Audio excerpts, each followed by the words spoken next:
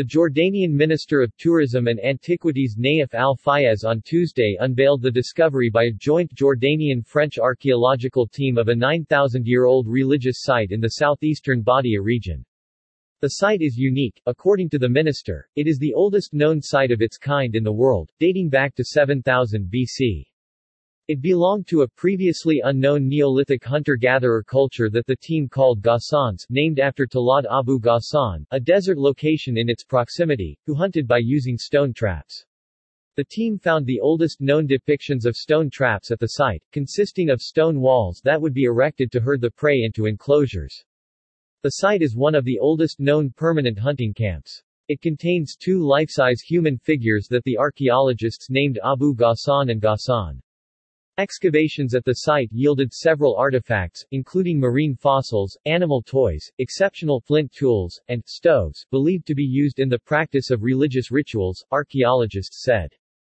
The project is a collaborative effort of the Ministry of Tourism, the Department of Antiquities, Al Hussein bin Talal University, the French Embassy, and the French Institute of Archaeology.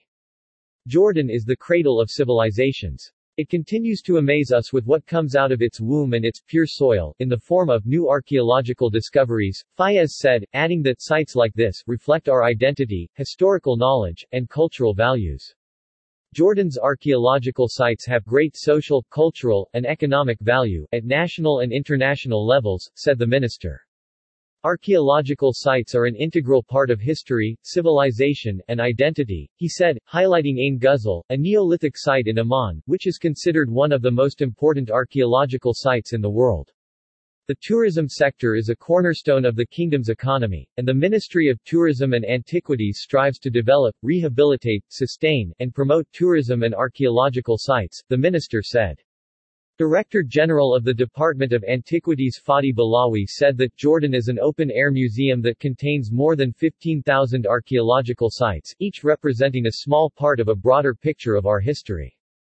Since archaeological sites are non-renewable resources, it is the duty of the department to preserve, study, present, and share antiquities in Jordan with the world, Balawi said.